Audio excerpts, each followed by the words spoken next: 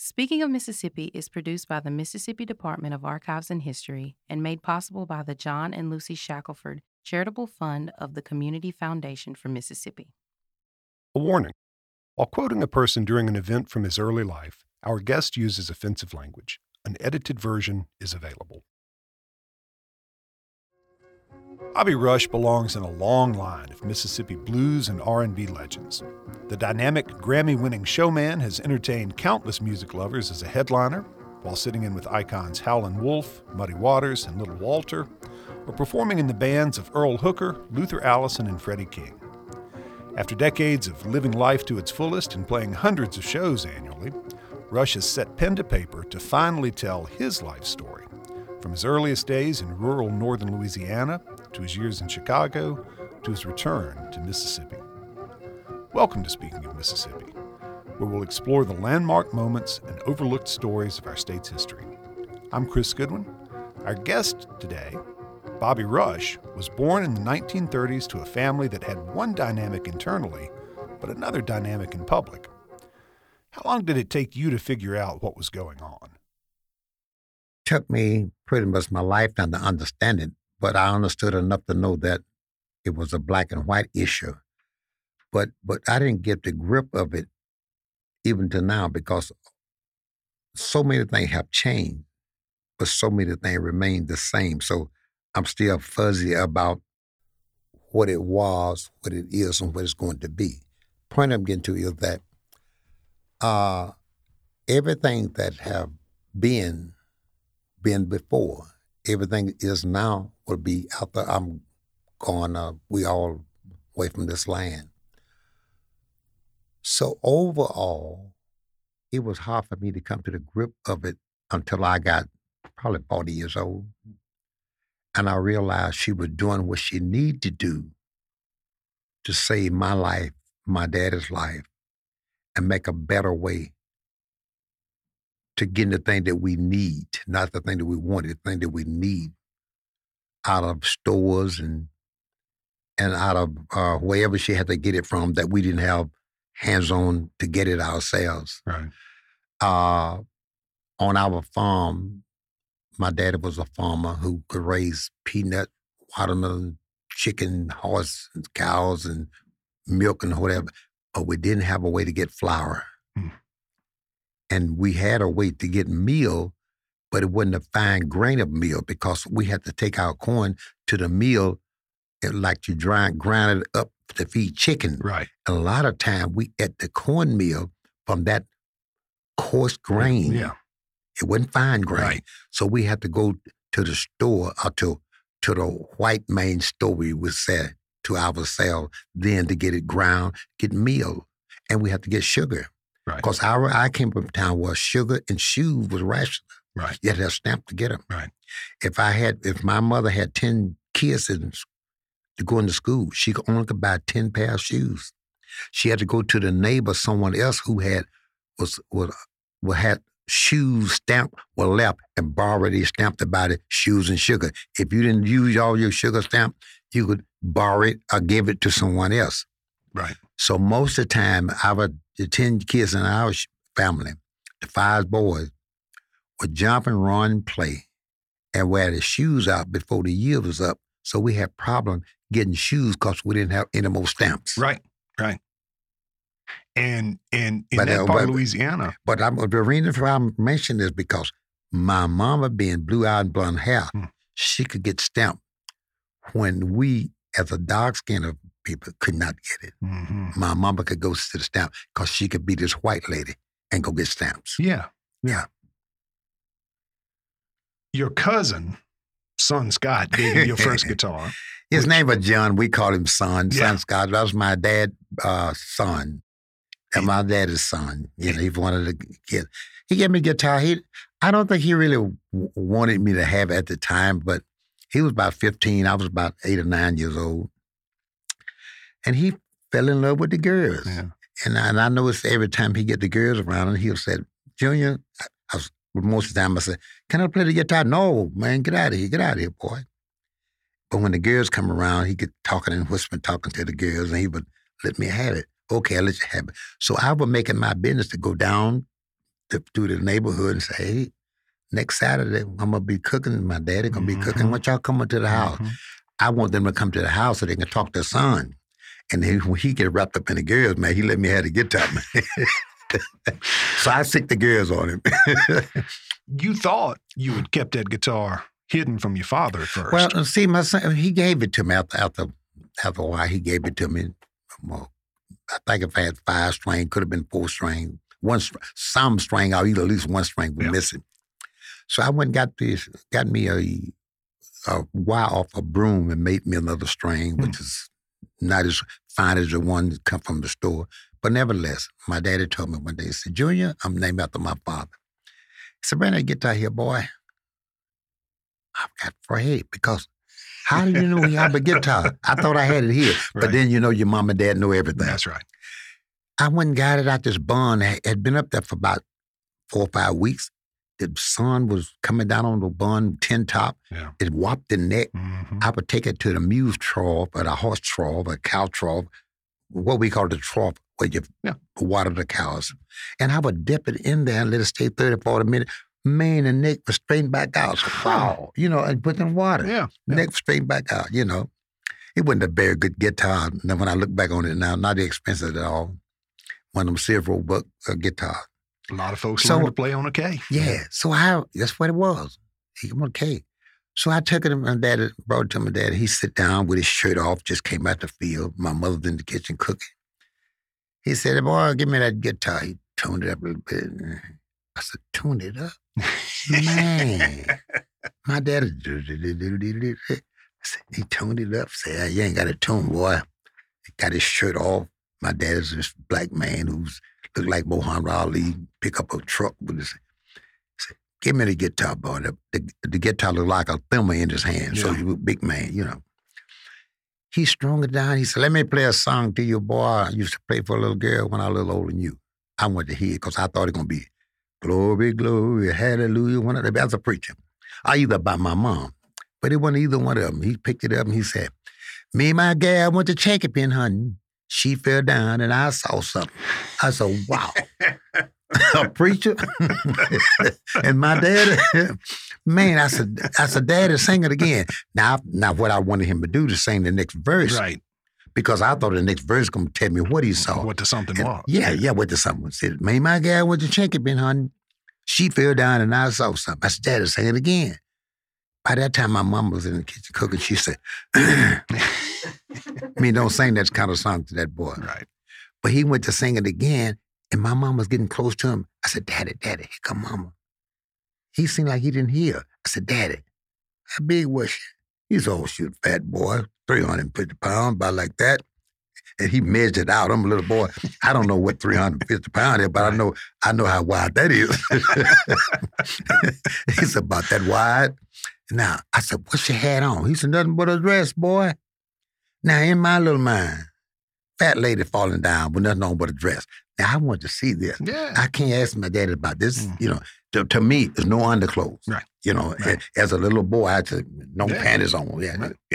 I want the master. I said, Daddy, tell me about it. And my mama was walking up. He said, me and my gal went to Jenkins, honey. My mama was walking up. I said, Daddy, come on. She fell down, and I kept running. So I don't know what the song would have been. My mother broke it up, man. My mother broke it up. Mamas know how to keep it between the lines. Hey, man. And then, right then, I knew at that age what I wanted to be. Mm-hmm. I wanted to be a blues singer. Mm-hmm. My daddy, in them time, in the Asian time, gospel guys and preachers especially talked about blues being devil music. Right. My daddy never said that to me. Right. He never told me to sing the blues, but he never told me not to. First big record for Chicken Heads, right? Right. Yeah. That's great. Yeah. So when you were a teenager, you were in Pine Bluff, which was an important city. Yeah. A big city compared to where we came up. Yeah. And you were playing house parties. Tell me what those house parties were like. Did you Oh, ever man. have a stage ever? Was there ever a PA or anything? Did you get paid by No. donation, or did they guarantee you anything? Yeah, they guaranteed me $2.50. Yeah. For me, Too fitting. for me and the drummer. So it'd be you and a drummer, and would you be playing guitar and I would harmonica? play both. I would do both of them, me and the drummer. And a guy called Drum. We call him Drum because his dad owned a club called Drum. And that's what he called Drum Goo, they call him, I think his name was Aaron, whoever knows. But that's where I kind of got that. And I would do the ham bone because I had learned how to do the ham bone because I got a job from Elmo James on the ham bone. A Rabbit Foot hired me where they came to Pine Bluff, Arkansas to do an audition. I didn't do the audition in Pine Bluff because I didn't want my daddy to know, and the people at the church, small town, didn't know out in Sherrills, Arkansas, that I was going to do the audition. If they hired me, I didn't want my daddy to know. You couldn't be Emmett Ellis Jr. and being in the Rabbit Foot. With Rabbit Foot. No. So I had to look for me a name. Rabbit Foot had girls. So I looked for me a name for about a year. I was named Bobby Eisenhower. Roosevelt, because I'm not the president. That's a big name to me. So I finally come up with this name that's one syllable, Bobby Rush. Nobody called me Bobby. Nobody called me Rush. Everybody called me Bobby Rush. Bobby Rush, that's right. Yeah, Bobby that's Rush. right. There's plenty of Bobbies, plenty of Rushes, but ain't but one Bobby Rush. So that's why. But when I went to come to Mississippi, I came down to Port Gibson to do my audition. A friend of mine brought me over on the truck. And I did the audition. I was sitting back in the corner with my little guitar. I'm about 13 or 14 years old. I'm too young to be in that really. Right. The guys, and I was saying the Elmo James went in, did his audition, come back. The guy said, "You did good," pat him on the back. And when he left, these two white guys said, "Did you hear that?" And they cursed about it. That ain't sound like S, I said, wow, they just told the man it was good. The next guy went in, Moose John, what guy went in, told him the same thing. By that time, two other guys had played. They didn't like none of the guys, what they was playing. Whatever it was they were doing inside, I couldn't hear it. Right. And they came back out. They said, "What you doing here, boy?" I said, "I'm here to do an audition." "What you do?" I'm afraid to say I play guitar. Yeah. Because they turned the guitar players down. Right. Elmo could play much better than I. Right. I said, "I do a lot of things." He said, "Hey, Sam, come out here." And he used the N-word. This N-word, somebody he can do anything. What do you think about this guy? They were laughing about me. Man. They said, "Well, what can you do, boy?" I said, "I can do some everything." I got up and said, "Show me what you can do." I said, he said, "You hired." I got the job and put a band together called Bobby Rush and the Four Jivers with Moose John and Elmo James playing. I hired them. I hired Elmo, Elmo didn't play with me but a time or two, but he had his thing going. Yeah. But at least But it was being able to do something different, being able to hand bone like that got you into the Rabbit Foot Minstrels. And then I did that for about a week or so before I even do the guitar and the harp thing because he hired me as a ham bonist. Right. Between the shows. I was an act between the shows, So you played bass. You could play bass. You could play guitar. You could play harmonica. When you did side gigs, when you sat in with other musicians, what all would you play? I didn't play that much beside me. To be honest with you, and it's a shame. I jived the guys. Most guys could play better than I could play, but I'm a good front man. Yeah. And I was just, I had this gift to gab, man. Right. And the guy said, "Hey, man, you play piano?" I said, "A little bit." Couldn't play chord. Yeah. But I said, "But hey, man, I got this harp. I'm going to do this." A lot of time I would do it with the harp. They would say, "By yourself?" And I just jived because Elmo James was good. Yeah. But I was good by myself. And he was just, "How you do that by yourself?" Right. Because Elmo James couldn't play by himself. He had to have a band to play, B.B. King told me the same thing, Some guys can't play by themselves, Right. Right. So when you would book a gig somewhere, would you decide how many folks to take with you depending on how much money was with it? Depending on how much money. Most of the time, at that time, we could get about $3 a piece. Mm-hmm. Get about $9 to $12 for the whole band. Right. I remember I was making $17 a night. First time I thought I was making $17 a night for me and the band. Mm-hmm. And I paid Muddy Waters $5.50. In Argo, Illinois. Wow. On a Wednesday night, every Wednesday night, $5.50 Muddy Water. That's great. Yeah. Well, you've played with so many folks, but you've also been loyal to the people who have played with you. Folks like James Hot Dog Lewis played keyboards with you for more than a quarter century. That's right. You've worked with your drummer Bruce Howard for even longer than that. 37 years. On bass for more than 20 years. Tell me a little bit about. These guys kind of be like family to you, and you have you go to work a lot of time for the people who work with you. Sometimes I don't think they realize it and appreciate it. But nevertheless, that's what they understand. They understand what I go through with to be here. Right. And today, most of the guys get paid a decent salary with me because sometimes when you get through paying the band, it's nothing for me. Right. But that's because they think I'm in the position now that I'm rich and making all this money. Right. And I do make a dime or two now, but it hasn't been like that forever. Right. But I try to be loyal to the people who've been loyal to me. Not because they was good, it's because they good intentions. Yeah. Yeah. And they did the best, not I don't say the best they could do. They did the best of their knowledge. Mm-hmm. Sometimes wasn't the best they could do, right. The best that they knew to do. And sometimes you would have other folks on recording sessions with you. 90% of the time. Yeah. Because most of the guys with me wasn't recording musicians. That's the difference. Right. Because when you record, you got to be so precisely with notes and timing and how you do it. And most of my guys with me wouldn't dismiss themselves. They were live act. Yeah, they were live act.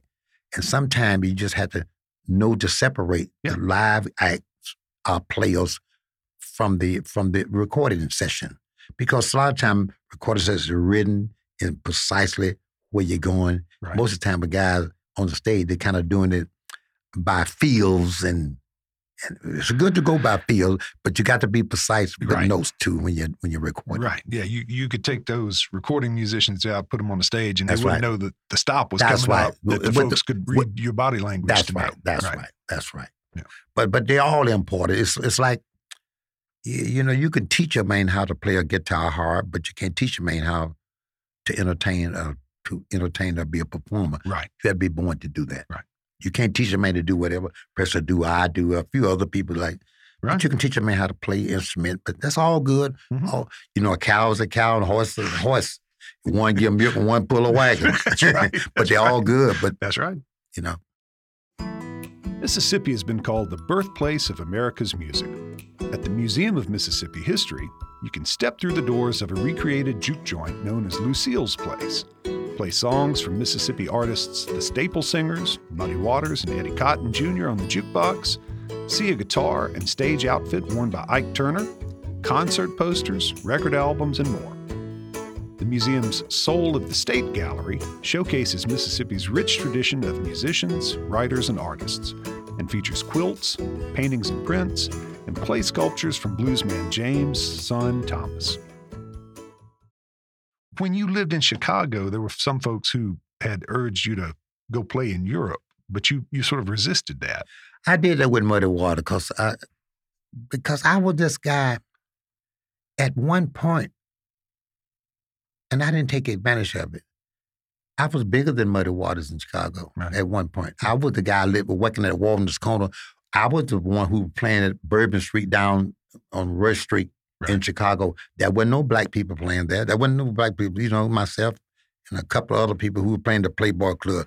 I was one of the first guys who done it because I tell it in the book how I got in there because the Capone took a liking to me and kind of embraced me. I didn't know Al Capone. Right.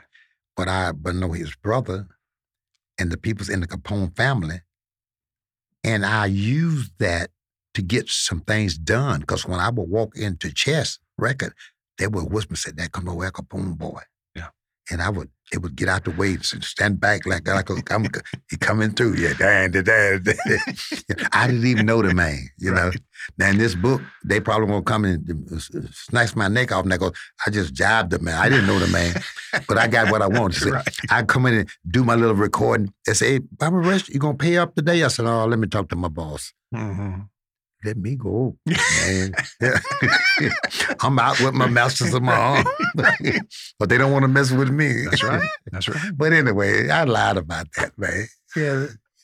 And everything about this book, I told them, I'll tell you so you know, everything about the book is the truth. But a couple of things I didn't tell the truth about. You know, I eat up my age when I was younger. Mm-hmm. And I said I wouldn't sleep with a fat woman no more. I lied about that. But if you want to hold me to the fire about that, then I ain't studying. When did you realize the importance of holding on to your publishing rights for your songs that you were writing? I didn't. I'd come through a mistake and accidentally. I didn't know about those things. It just happened. They thought I knew. They said, well, hey, come on, Barbara Rush. Here's what happened. In the early 50s, I went to Chess. Bo Diddley, myself, Howlin' Wolf, not Howlin' Wolf, but them, Muddy Waters, Willie Dixon. I believe Sam Cooke had been there, but he probably was gone. But in that building that day, Jimmy Reed was there. We all trying to get a job at Chess. There was a pamphlet on the table that Teen and 208 was journeying. And I made a mistake, or either good, I don't know whether it makes a mistake now, I think it's a mistake, for reading the pamphlet. And I told Bo Diddley, who was sitting next to me, I said, Bo Diddley, this is going to be good for us, man, as colored men. Mm-hmm. We didn't say black at that time. Mm-hmm. As colored men, it's going to be good. We're going to get represented in the same union as a white musician get represented. He said, and he laughed. And Muddy Waters laughed. That was Willie Dixon said, I don't know about that. And I didn't know how to take that. I didn't know whether they were laughing at me, the way I speak from the South. Or I didn't understand them. By that time, Phil walked out and he said, what you got laughing about? I said, well, they got this pamphlet there, Barbara Rush said. He said, Barbara Rush read. They said what he said. And he said, who? Bo Diddley said, yeah, Barbara Rush read a pamphlet. Listen. And he read it. So he looked at it. By that time, his brother Phil and Leonard walked out. He said, what is this uproar here about? He said, Barbara Rush read some, talking about the news, but a reunion's going to merge. He said, what that say, boy? And throw it back to me. He said, just like that. What that say, boy? Throw it back to me. I said, reunion is merging. He looked at it, he said, told his brother, he said, we can't use that nigga because he can read. Mm-hmm. So I didn't get the job. Mm-hmm. Muddy, all the guy got the job. So I never recorded for Chess. I recorded at Chess. Right. Never recorded for Chess. And you, as we had talked about earlier, were going great guns in Chicago at the time. You were known for your live shows, but you had not recorded. You recorded your first song under your name in 1964, but you were dissatisfied with that recording.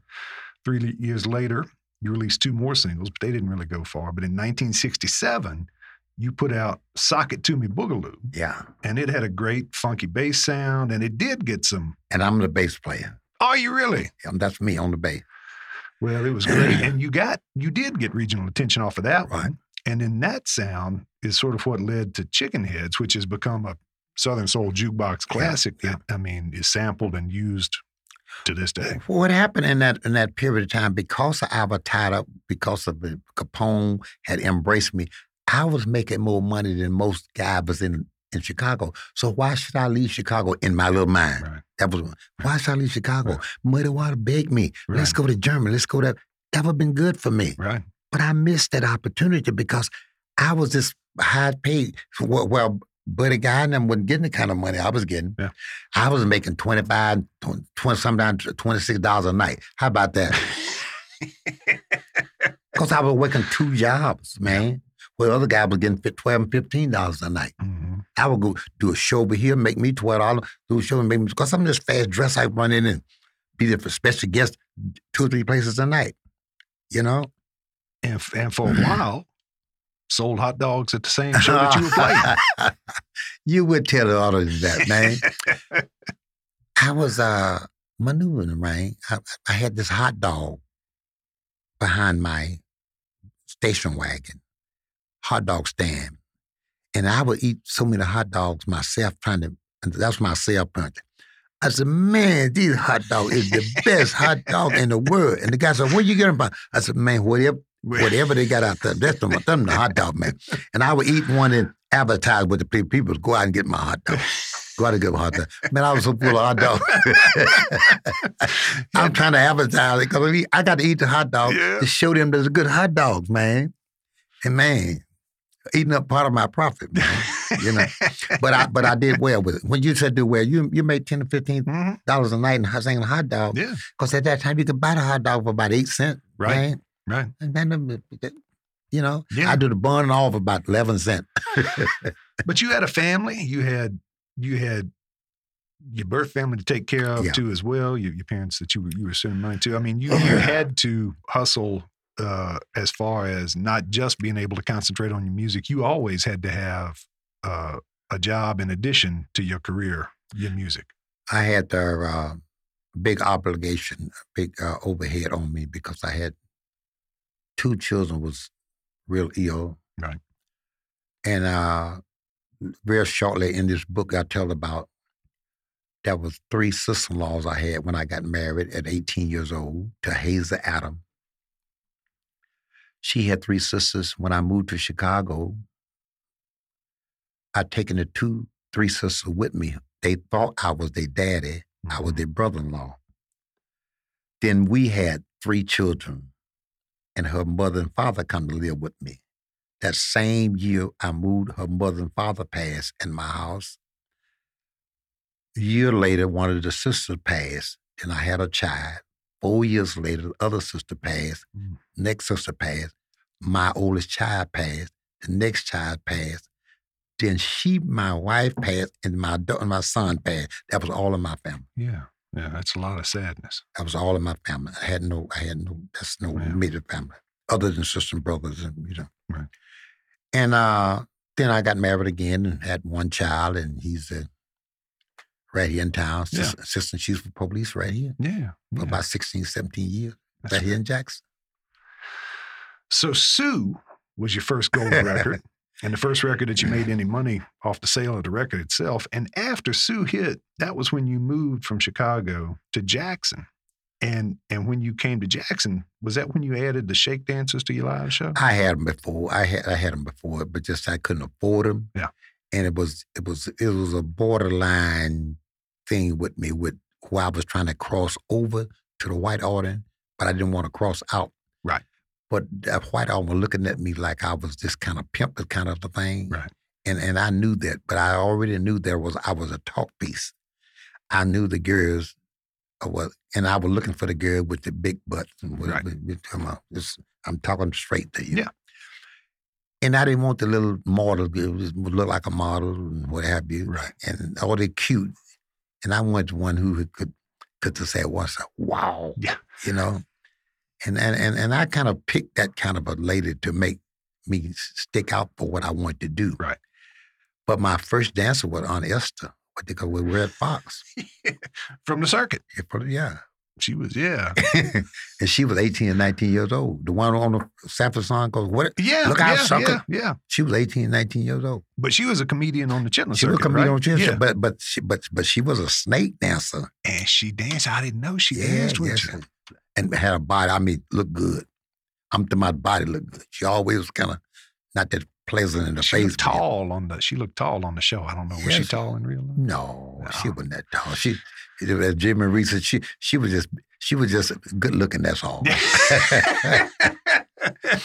No, she wasn't that tall. She just was a slim little lady. And but she was a comedian. Yeah. She was a comedian, you know. That's great. So you have done so much yourself over the years, but you put out the record Porcupine Meat on Rounder, and that's a label that had courted you for a long time. Yeah, that's a label who tried to get me for 40 years before I do something. I mean, you know, she wanted me, and then she got married to Ron, and Ron does keyboard player, and then he and I are good friends and still good friends. They got divorced, and we still good friends. Yeah. And she sold the record company. We still good friends. And so by the time I went with them, she wasn't there anymore, but I still had to contact and relate to the record company, you know. And when Scott asked me about producing me on this, I said, Scott, I don't know what you want from me.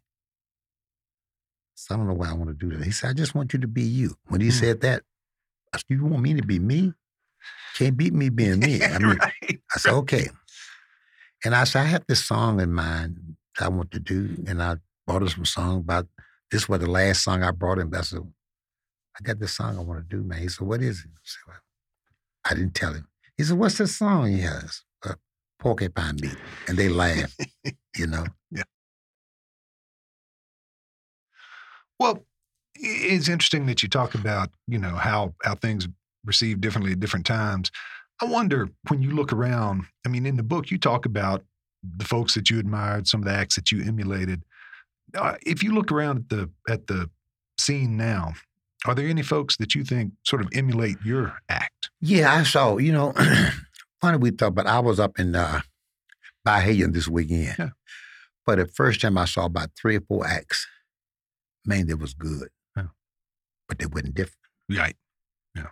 I really liked the guys. All 4 of them had something similar to each other, but they wasn't different. Mm-hmm. It reminded me when I heard Muddy Waters, Howlin' Wolf, Jimmy Reed. All of them was good, and all of them were different. Right. I tried to be different and good because everybody good, but everybody ain't different. Right. And that's what I heard for the first time in a long time. Mm-hmm. And most of the time, the guys in the Southern Soul direction, they all, when you hear one, it's almost like rap. I like the rap and what a lot of them doing, but when you hear 10 of them, God, you hear them all. I mean, that's the truth. It's not that different. But when you get one different, that's what I claim to. Different. Yeah. You know, that's right. Be good, but be different. That's right. You know, that's right. And I hear a lot of people, the guitar players are saying, well, I'm a guitar player. Everybody sounding like Muddy, BB, Albert King. Yeah, it's been done before. Right. Not that it's not good. Yeah. It's just been done before, you know. Yeah, and it's never as exciting to hear something again as it is repeat. Right. when you hear it new that time. No, that's Right. exactly right. Right. You write about how you were living in Chicago with your young family when the city exploded after Martin Luther King Jr. was assassinated. I'm curious, though, what effect did the 1955 murder of Emmett Till have on you? Lots. It reminded me so much of me in the time in 1963. Myself and Ike Turner was coming from Rock Island, Illinois, headed back to Chicago. 2 or 3 o'clock in the morning, a truck hit my station wagon. Turned it over. Myself and a drummer called Robert Plunkin got turned over, and we dug a hole in the ground because it's 0 degree outside to get in the ground to kind of save ourselves till someone came along. One truck hit me, another truck hit that truck until 9 trucks hit. There were 10 trucks, and all 10 men got burned up. I, myself, and Robert Plunkin were on the survivor. I dug a hole in the ground to save myself. So when I don't know what the sheriff department, police department, I don't know who was coming by. I could just hear footprints because I couldn't see well, and I was trying to wave my hand. I could see flashlight flying in. Someone said, well, look like everybody else is burnt up. Any survivor? One guy said, no, just 2 niggas there in the ground. Leave them there. And they left me there. Those are the things it's hard for me to talk about. And someone found us 8 or 9 hours left and taken us to the hospital. But we was found very early, but we were left there because we was two black men. Yeah. Someone said, leave them there.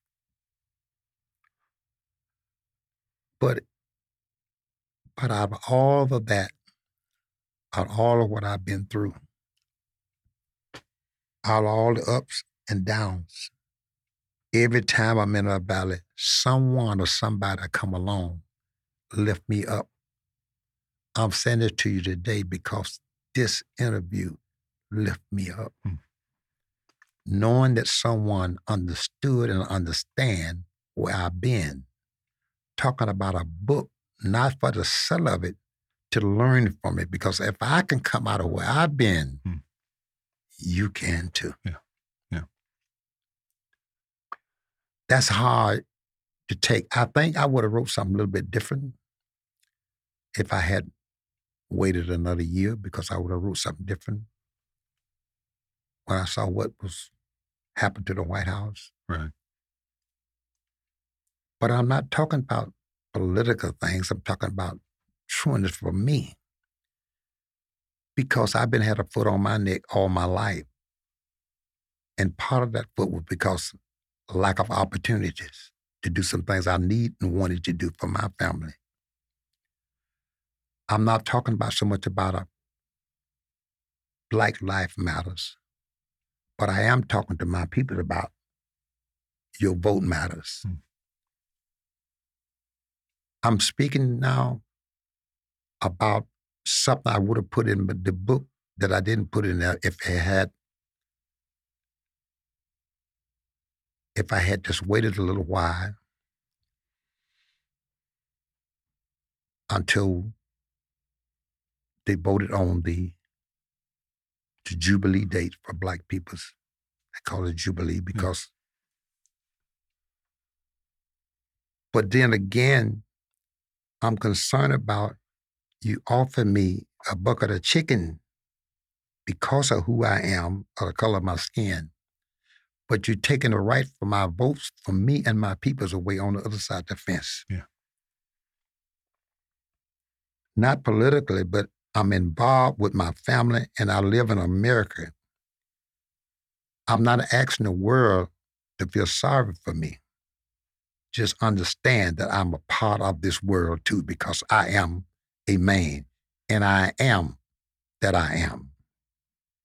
And all that I'm doing now to do everything I can for myself and my family and my friends and people I know and love me back. That I want to do everything I can while I can, because when that comes a time I cannot do, I won't regret what I did not do. Yeah. Tell me a little bit about the prison ministry you and your wife Jean run. I had it for 30-some odd years. I'm not in it as close as I like to be, I used to be, because of my time in the music and the places I go. I don't have time to do it as much as I used to, but I have a thing that I think one time I sung a song in the jail ministry. Other time it's speaking is about talking. I don't ever sing. Yeah. And I talks about not politics, but I talk about mistakes. Mm-hmm. Because the things that people's in jail for, I've been there for things I shouldn't have done, and I talk about it. But when you make a mistake and you learn from it, it's really not a mistake. It's a stepping stone to what you should or should not do. Because the Bible teach me, as my reading, that a man that do wrong so long, he'll think he right. When you think you're right and you're wrong, you're in trouble. But when you know you're wrong, you can straighten that up when you get ready. Yeah. When I see you perform, it looks like you're having as much fun as ever. You got your trademark high energy. Yeah. You sound great. You planning to keep on performing? Yes, I plan to keep on performing. About 100 years, so. No, I'm going to do it until I can't do it. I can't tell you when. I don't have no date in mind that I want to stop doing what I'm doing, but I just want to do it as long as I can do it. As long as I'm healthy enough to do it and God has given me the strength to do it, as long as I keep my sound mind to do the things I'm doing, and I want to keep doing what I'm doing. I have no plan to retire, but I do have plan to do more for other people than I have done in the past, because I want people to know when they read this book that some things that I did that didn't set good with myself and the people around me. But if I had to do it all over again, I think I'd do the same thing, because I did what I thought needed to be done for me at the time I did it. Mm-hmm. Mm-hmm. You know? And people know that although I did some, people know me. People know me. People know me. That, hey, and I'm just kind of a guy, man. You know, when I go out to my gig, you can always find me with the people, not locked up in the dressing room. Right. That's my personality. Right. And I got people around me telling me, now, Barbara Rush, you got 2 Grammy now, you can't do this and get it. Oh, man, maybe I can't. Maybe I'm too down to earth, but no, that's my personality, man. That's my personality. Well, the only thing I can recommend that's more fun than the book is the live show. And the book is called I Ain't Studdin Ya, My American Blues Story by Bobby Rush with Herb Powell. Thank you for talking to us today. Well, thank you very much. I appreciate you, and God bless you. And thanks for giving me the opportunity to talk about something that is hard for me to talk about. Speaking of Mississippi is a joint production of the Mississippi Department of Archives and History and the Community Foundation for Mississippi. Our opening music comes from a 1942 recording by Sid Hemphill, the most storied black musician in the Mississippi Hills in the early 20th century. Our closing music was recorded in 1939 by Tishomingo County fiddler John Hatcher and included on the 1985 Mississippi Department of Archives and History release, Great Big Yam Potatoes. I'm Chris Goodwin, and thank you for listening to Speaking of Mississippi.